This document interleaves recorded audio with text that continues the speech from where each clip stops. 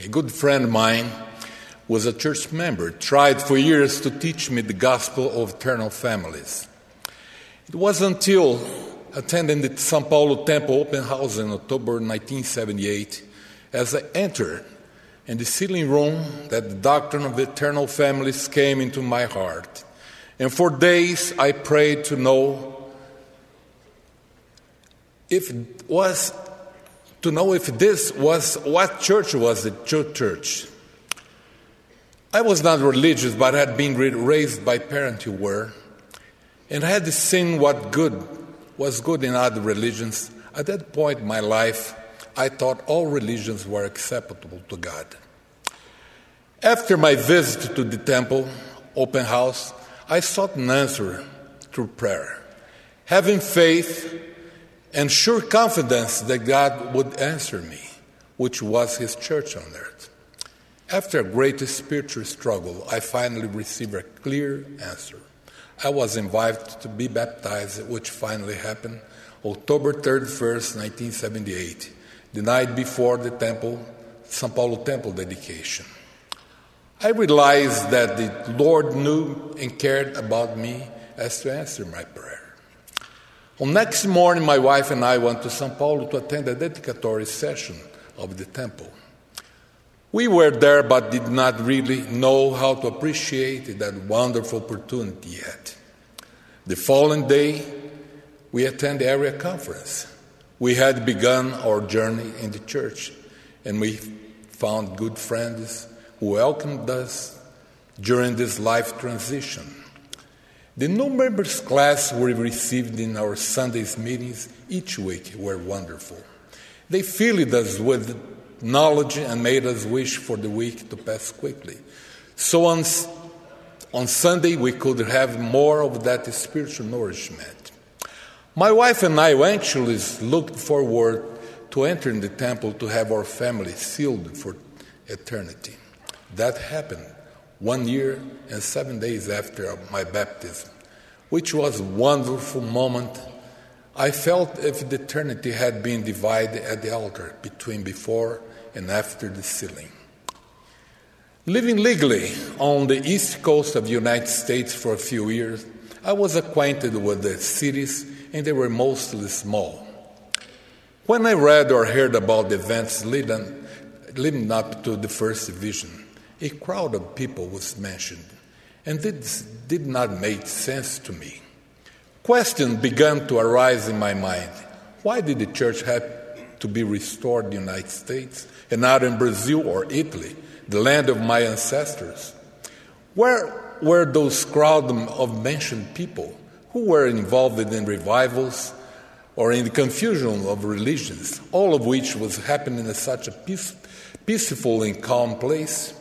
I asked a lot of people about it, but got no answer. I read everything in Portuguese and then in English, but found nothing that could calm my heart. I continued to search. In October 1984, I attended the General Conference as a counselor in the stake presidency. After, I went to Palmyra, eager to find the answer. Arriving there, I tried to understand why did the restoration have to be here? And why such a spiritual uproar? Where did all people mentioned in Joseph's account came from? Why there? At the time, most reasonable answer to me was because the U.S. Constitution guaranteed freedom. That morning, I visited Grandin Building, where the first Book of Mormon was printed. I went to the Sacred Grove, where I prayed a lot. There was hardly anyone in the street in the small town of Palmyra. Where were the crowds of people Joseph had mentioned? That afternoon, I decided to go to the Peter Whitmer's farm. And when I got there, I found a man at the window of the cabin. He had an intense glow in his eyes. I greeted him and then began to ask those same questions. He then asked me, "Do you have time?" I said yes. He explained that the Lakes Erie and Ontario, and further down, the Hudson River were located in that region. In the early 1800s, they decided to build a canal for navigation, which would pass through that region. stretching more than 300 miles to reach the Hudson River. It was a great enterprise for that time, and they could only rely on human labor and animal power. Palmyra was the center of some of that construction. They needed skilled people and technicians. Families and their friends, many people began to pour in from the neighboring towns and places further to work in the canal. That was such a sacred spiritual moment because I finally found the crowd. They brought their customs and their beliefs. When we mentioned their beliefs, my mind was enlightened and my spiritual eyes were opened by God. At that moment, I understood how the hand of God our Father, in His immense wisdom, had prepared His plan. A place to bring young Joseph Smith, putting him in the midst of that religious confusion. Because there in Cumorah, the precious plate of the Book of Mormon were hidden. This was the stage of the restoration, where the Father's voice would be heard after nearly 2 millennia, in a wonderful vision talking to the boy Joseph Smith, when he went to the sacred grove to pray and heard, "This is my beloved Son, hear him." There he saw 2 personages whose brightness and glory defy all description. Yes, God revealed Himself to man again. The darkness that covered the earth began to dissipate. The prophecies of the restoration began to be fulfilled. And I saw another angel fly in the midst of heaven, having the everlasting gospel to preach unto them that dwell on the earth, and to every kindred, tongue, and people. In a few short years, Joseph was led to the records of prophecies, covenants, and ordinances left by ancient prophets, our beloved Book of Mormon. The Church of Jesus Christ could not be restored without the eternal gospel, revealed in the Book of Mormon as another testament of Jesus Christ, even the Son of God, the Lamb of God that took away the sins of the world. Christ said to His people in Jerusalem, "Another sheep I have, which are not of this fold.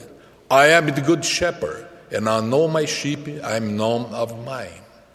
When leaving the Whittemer's farm, I do not remember saying goodbye. I just remember tears running freely down my face. The sun was setting in a beautiful sky. In my heart was immense joy and peace called my soul. I was filled with gratitude.